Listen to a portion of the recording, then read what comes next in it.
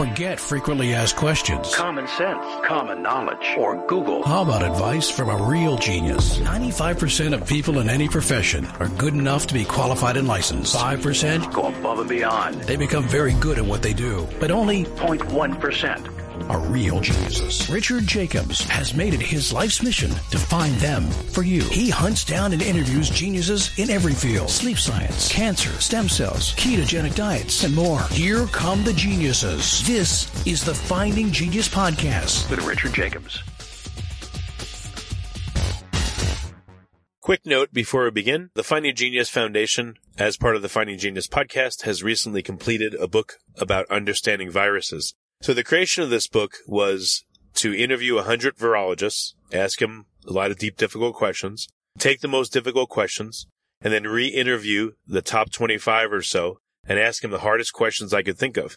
And we compiled that all into a book. So you'll see question and 4 or 5 experts' answers. Question, 4 or 5 experts' answers. There's about 30 questions in the book. I think it's a great read for the layperson and for the researcher. It talks about a lot of speculation in the world of viruses, such as are they alive or not, and why is it important? Why do viruses go latent or hidden or ineffective or sit in a person or an animal or another creature for weeks, months, years, and then suddenly become virulent and affect that person? So there's a lot of really provocative questions in the book. It's now on Amazon. So if you go to Amazon and type in Finding Genius, you'll see the book on viruses. It's also on Kindle. The Audible version is in production and should be ready in approximately a month. But if you want to go and order it now, you can do so again by going to Amazon or Kindle, or go to findinggeniusfoundation.org and go to publications. There's an opportunity as well to get the transcripts of all the interviews and to hear the original interviews themselves. If we put them all together, the book would be about 1,000 pages, but we condensed them down to make it juicy and concise and tight and very interesting. So I hope you'll check out the book. We're now working on one about cancer, but this is going to be our goal is 3 times a year to come out with these masterclass books that I think will inspire new scientific research, and I hope you'll check it out. Thank you. Hello, this is Richard Jacobs with the Finding Genius Podcast, now part of the Finding Genius Foundation. I have 2 guests today. Joel A. Tickner, he's a professor at the Zuckerberg College of Health Sciences, and I have Alicia M. McCarthy. She's a cleaning laboratory specialist at TURI, and TURI stands for Toxics Use Reduction Institute. So thank you both for coming. Thank you. Thanks for having us. Yeah, tell me about TURI. What's the goal of the organization? What do you guys do? Well, TURI, or the Toxics Use Reduction Institute, was set up under a 1989 law in Massachusetts called the Toxics Use Reduction Act, which essentially requires 2 things. It requires manufacturing firms to understand what toxic chemicals are using and how they're using them, and how they're being converted into products or put into waste or emissions. Every 2 years, they have to do a plan for how they're going to reduce their use of those toxic chemicals. And they pay a fee on chemicals that then funds an institute at UMass Lowell called the Toxics Use Reduction Institute, which works with companies and communities to essentially find better alternatives to chemicals of concern that they're using in their production processes, to find ways to reduce the use of those chemicals and then ultimately their emissions into the environment. Well, I've heard that, there's millions and millions of different chemicals out there, and 90-some-odd% of them at least are not on any list, being a known carcinogen or a known problem. So do you guys feel like you operate in a very small sub-list, or what's your thoughts, or are most of the dangerous chemicals accurately cataloged and are known? Yeah, it's hard to know how many of those are in. The estimate is there's somewhere between 30,000 and 100,000 chemicals in commerce today. In Massachusetts, companies are required to report on about 1,000 different chemicals that are on federal lists and a state list. So do we have all the chemicals? No, we don't. We know that we're missing certain chemicals, and we're going through current lists of chemicals that are in products that might be of concern. But I think what's important here is the work to address some of the most problematic chemicals that we've seen in Massachusetts. For example, chlorinated solvents like trichloroethylene, which is the chemical that was of concern in the movie A Civil Action in Woburn, Massachusetts. It contaminated the drinking water wells in the city, which led to a cluster of childhood leukemia in the city. But really what we do is we focus not on how bad the chemicals are, but how we actually find better alternatives to those. So take TCE, which is one of the most common chemicals found in hazardous waste sites, trichloroethylene.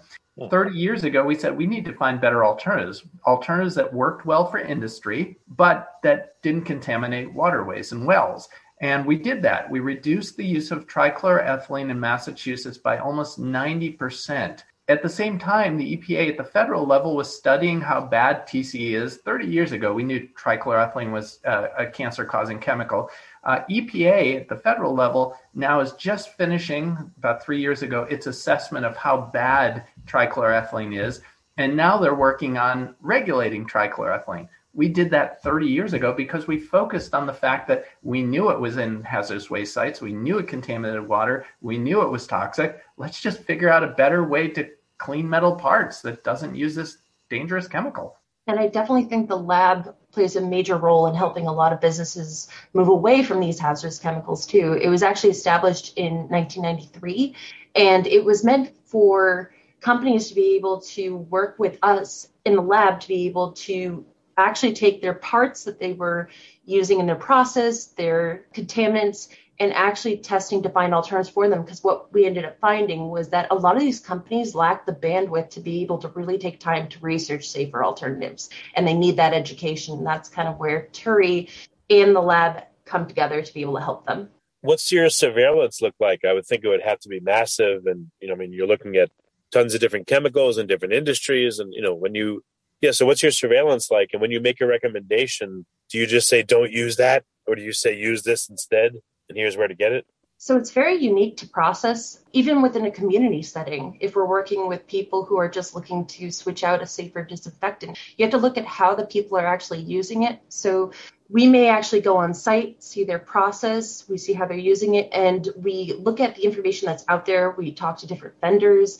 We actually assess and look at the environmental health and safety of those alternatives, and we try and say, is this safer than what they're using, and try to get them to the safest option that still works for them and is cost effective. And it's really important that we focus on not just getting rid of the bad, but how do we evaluate what we're moving towards? And we've had too many cases where we had this knee-jerk reaction. We got to get rid of this. An example would be BPA or bisphenol A, which was used in those hard plastic water bottles, like a Nalgene bottle, and all the concern about BPA. And then all these companies switched. They got rid of BPA. You had these ads from Camelback, no more BPA. And then you'd ask them, what did you switch to? We don't know. It's not BPA. And it turned out it was a similar chemical called BPS, which is just as toxic. So we do need to be careful about jumping from the frying pan into the fire and having processes to evaluate those alternatives. So that's been really key to Turi's work, which is make sure it works and make sure it's safer. Well, what constitutes safety or danger? Like, how many factors do you look at?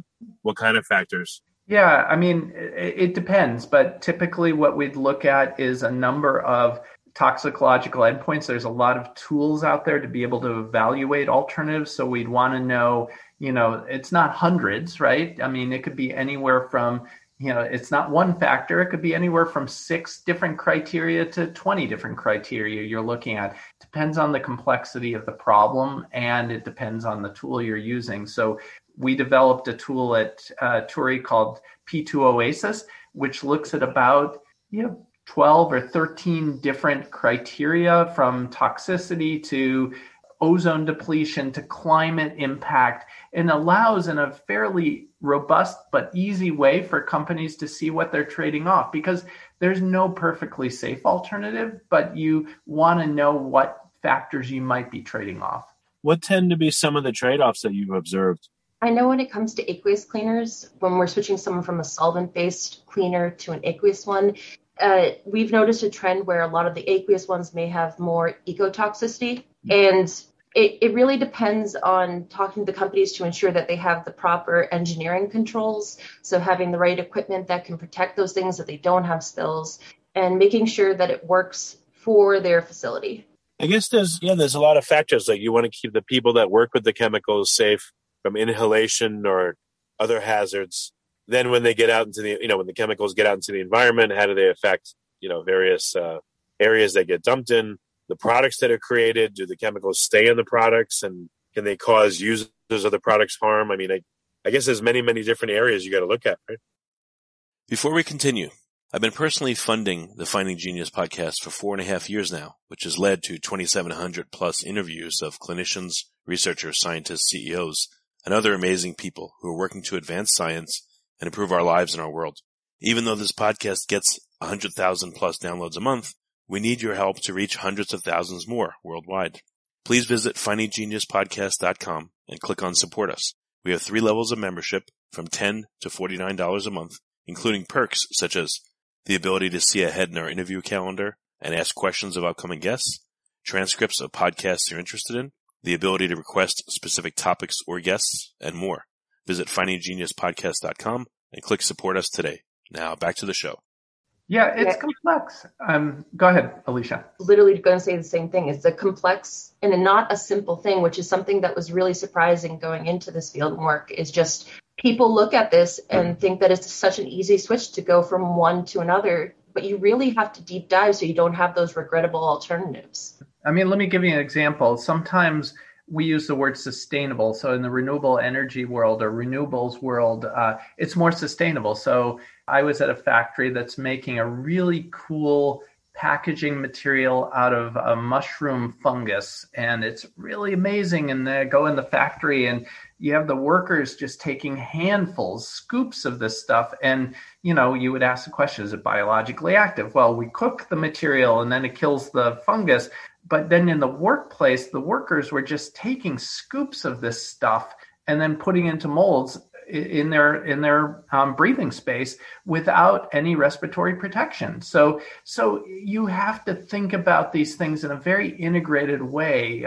Some of the alternative cleaning materials that Alicia's working with, they may require a different way of working that from the traditional ones, because you have to scrub differently. Well, that might pose an ergonomic hazard, and you might need a different way to apply it because it doesn't work the same way. So that's a lot of the effort we put in, is the adoption side. It's there may be an alternative, but you got to adopt it in a way that doesn't cause more harm than good.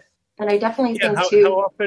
How often can you solve the problem with better ventilation, better cleaning practices, better worker hygiene versus replacing a chemical altogether? So it really depends, again, on the process that we're looking at. But there have been times that we actually even went further upstream in their process. And it could be that we end up changing out the type of oil or grease that they're using if we're looking in an industrial setting, where by doing that, we can actually find either a physical way of removing the contaminant that they're trying to clean off, or it could even be a safer cleaner in general that's more chemical that is safer for them. So you don't have to stick to the bounds to which you're assessing, just being the cleaning step of let's remove this dirt from this substrate. You can actually start thinking all ways of the process and how you can fix it going upstream.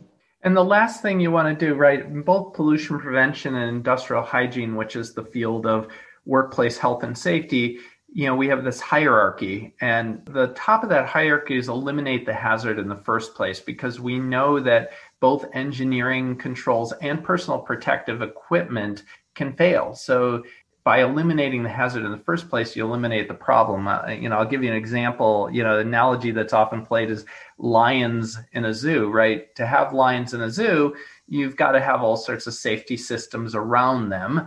But those safety systems can fail. And every once in a while, a lion gets out and kills someone. Well, if you're using lambs instead, lambs still can pose hazards, right? They eat up hillsides, but they don't kill you. And so you find ways to eliminate the hazard and then control as much of the remaining hazard as possible. Where do you find the lowest hanging fruit to make an intervention? Is it usually in the workplace, or is it upstream from there when the stuff's first made?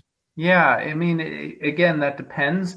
The ideal scenario is you move upstream and change the chemistry in the first place, right? That's the field we call green chemistry. It's the design of the molecule that is inherently less hazardous, right? So, water is less hazardous inherently than a chemical that we typically use in dry cleaning called perchloroethylene, which is a bladder carcinogen, right? So I can close loop perchloroethylene, right? I can make sure that when it goes into the dry cleaning machine, it doesn't escape there, and I can capture it and bring it back around. But why would I put all that in, right? If you like this podcast, please click the link in the description to subscribe and review us on iTunes. Laws of thermodynamics say somewhere that perchloroethylene is going to get out of the system. Why would I do that when water is inherently non-toxic, right? Perchloroethylene is inherently a carcinogen. Okay.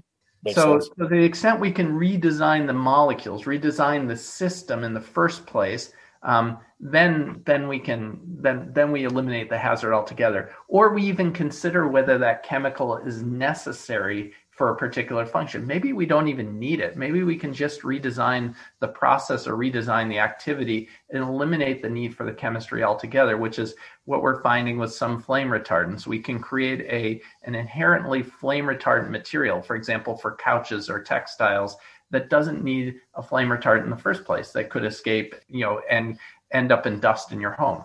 How often are you dealing with new chemicals versus existing ones that are just used in a million different industries? A lot of the companies that I've worked with thus far, there's these legacy chemicals, especially the halogenated solvents, that we've been seeing over and over and over again.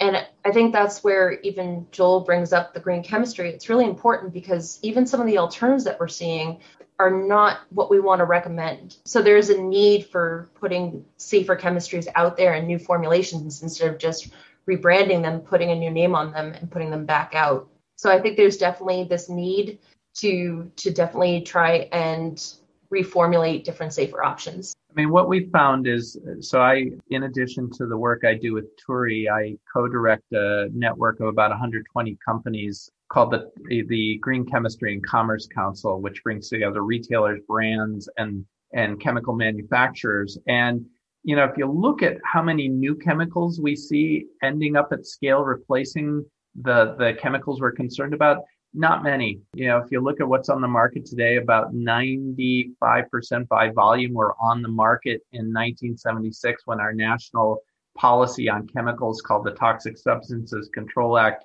came into effect.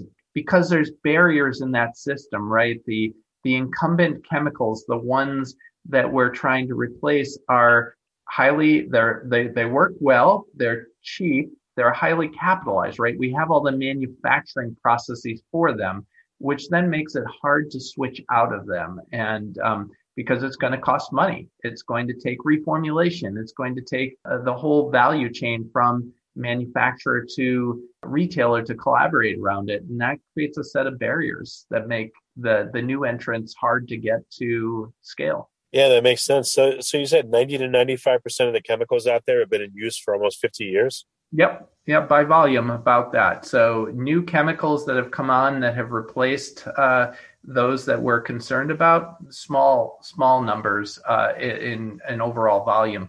What's positive, though, about this is we're finishing some research now that shows that clearly the greener options, so if you take consumer products like cleaners or other dishwashing detergent, the greener options, the ones with safer chemicals that are either labeled or certified as safer, they're growing at a significantly faster rate in the marketplace than the traditional incumbents. They're small in the percentage of the market that share they hold, but they're growing much faster, which is why companies like Unilever are buying companies like Seventh Generation, because they see that's where their future market growth lies. I would think if chemicals have been around in the same industrial processes for 40, 50 years, they should be very well understood, and alternatives should, that's a very long time for alternatives to come up and be implemented. So why is there still so much legacy use of all this stuff?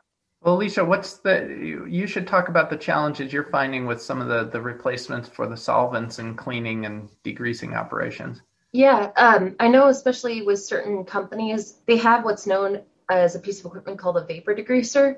And a lot of them still have these types of equipment that really need specific types of solvents that, like the halogenated solvents that we see, that work in that. And so they'd have to wait out the lifespan of that equipment. But a lot of the other alternatives that we're seeing are either, different types of halogenated solvents, or they may have mixtures of different types of chemistries that aren't as safe or switch off those different types of hazards that, now they may need to have more inhalation safety for a specific thing, or it could be more flammable. And flammability is a major one because some of the equipment that they already currently have may not work with flammable solvents or even certain other types of. And I think that's the same for other sectors, is that you're already set up to make things a certain way using certain equipment, and there's cost to that change, and the inertia to make that change is high, right? Because there's cost, and who's going to pay that cost, and where are those costs going to be shared along the value chain. So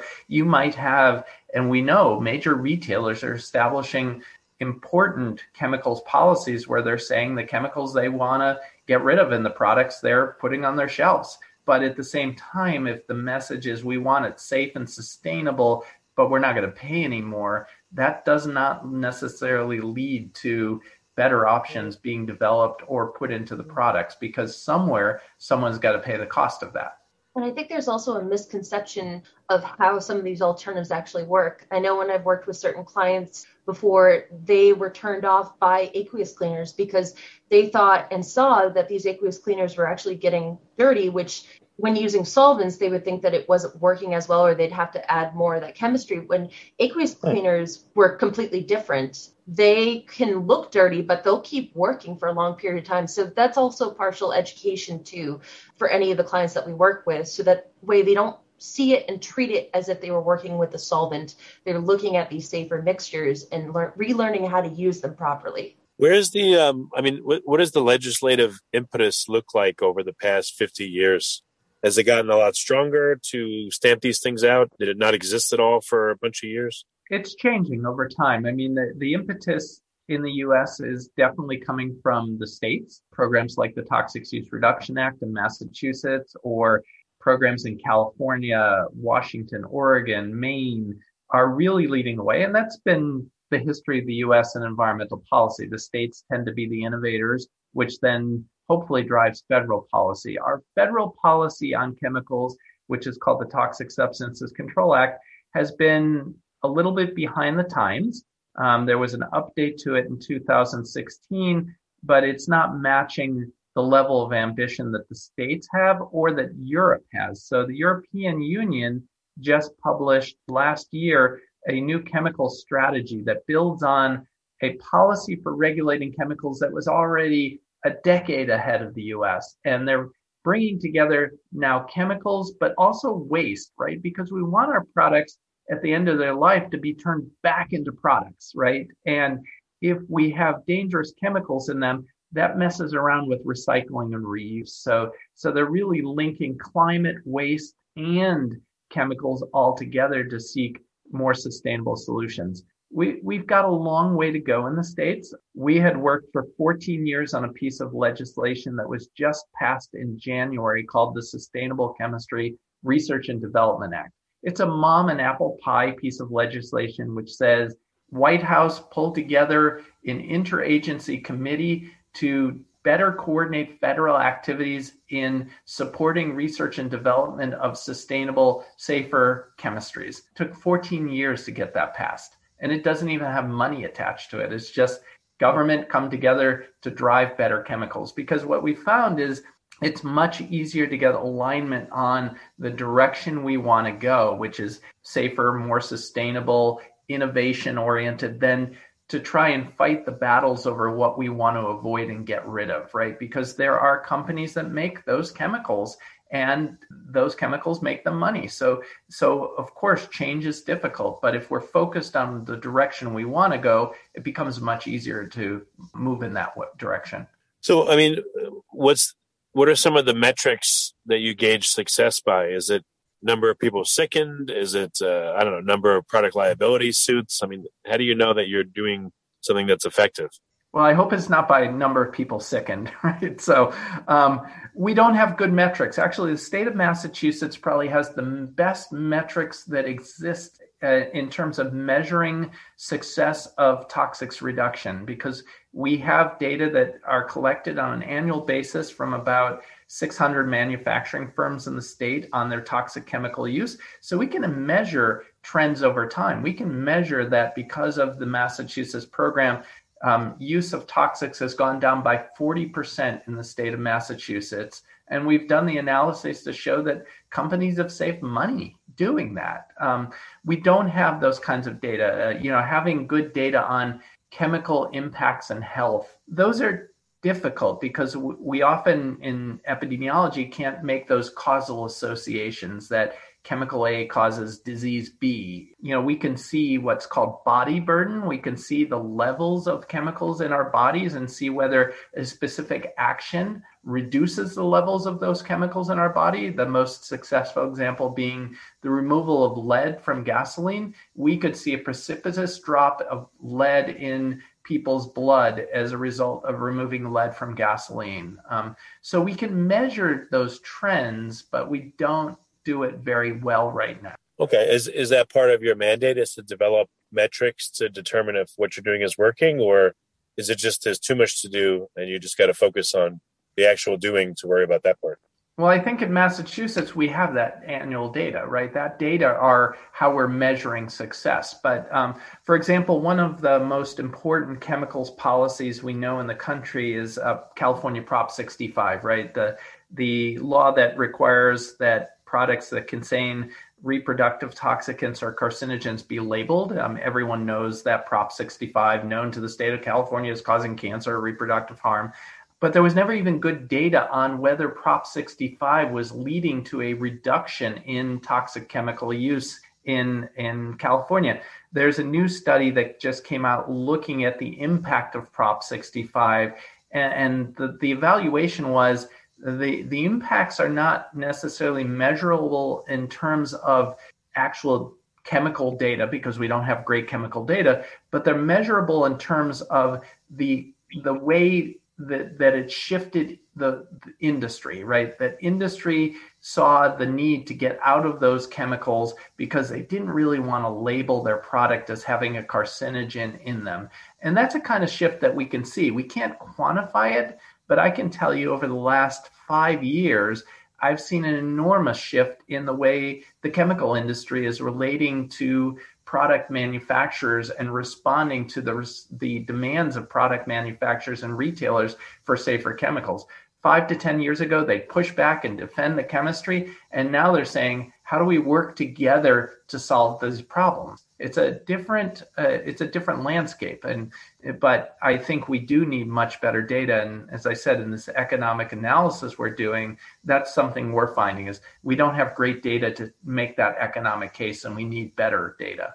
But I think to definitely see the reduction in what we're doing for some of these hazardous chemicals is because these companies in Massachusetts have to report on how much they're using in pounds. We can actually look at some of these larger use companies and be able to assist them to remove that number of pounds from their company. So we can start seeing it being used less.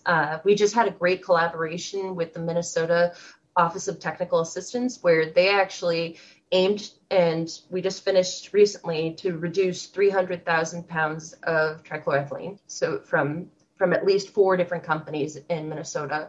And we're doing those same things here in Massachusetts, and we're just teaching different organizations to do what we do in the lab with other companies in other states. And you can apply that to even the public as well on how to teach them how to find safer alternatives. Yeah, speaking of which, that's what I'm going to ask you as the last item is what resources are there for the public and for businesses that are using, various processes and solvents, if they want to change what they're doing, it's either to come into compliance or to improve what they're doing. Where can they go and find out more? So I know with the lab, we actually certify and test the performance for Safer Choice, Green Seal, and Eco Logo certification. So for the public, for someone who's a consumer going down in the grocery store, you can actually look for those specific labels to be able to know that those are a safer option for you to switch to for your cleaner. And for anyone that's in industry, for a great starting point, the lab actually has a publicly available database called Cleaner Solutions, where all of our test data is open to the public to look at, to try and find an alternative. And we try and share best practices through case studies as well. So that's also a place to go, even on our website. And we also have that tool that Joel mentioned, P2A's Pollution Prevention Options Analysis System, to be able to take a safety data sheet, which you can find online or ask the vendor, and start going through as a starting point. And then we actually have resources of verified databases that they can go to fill in that information to get a general idea of where the hazards are and if something is safer to switch to. And there's a lot of consumer-facing tools that nonprofit groups have. Silent Spring Institute, which is based in Massachusetts, has one called Detox Me, which gives you ideas of what to avoid. The Environmental Working Group for Chemicals and Cosmetic Products has the Cosmetics database, which allows you to look up a product and see whether it has problem chemicals in it or safer chemicals. So I think what you're going to start seeing much more as we get more data are savvy advocacy groups using that information and then creating apps or other ways that you can go to the store with a barcode reader and just see whether it contains problem chemicals in it. It may not tell you about safer, but it'll at least tell you what you want to avoid. And then, as Alicia said, these labels like Safer Choice, which is the EPA, the US EPA, a trusted label that everyone believes in, is one that you can just go to your store and say, hey, this has been verified by government to have the safest available chemicals. Okay, well, very good. All right, well, I appreciate both of you coming, and I know you have a job that's never ending, but thank goodness that there's places like you that do this. So thank you very much for being here. If you like this podcast, please click the link in the description to subscribe and review us on iTunes. You've been listening to the Finding Genius podcast with Richard Jacobs. If you like what you hear, be sure to review and subscribe to the Finding Genius podcast on iTunes or wherever you listen to podcasts. And want to be smarter than everybody else? Become a premium member at findinggeniuspodcast.com. This podcast is for information only. No advice of any kind is being given. Any action you take or don't take as a result of listening is your sole responsibility. Consult professionals when advice is needed.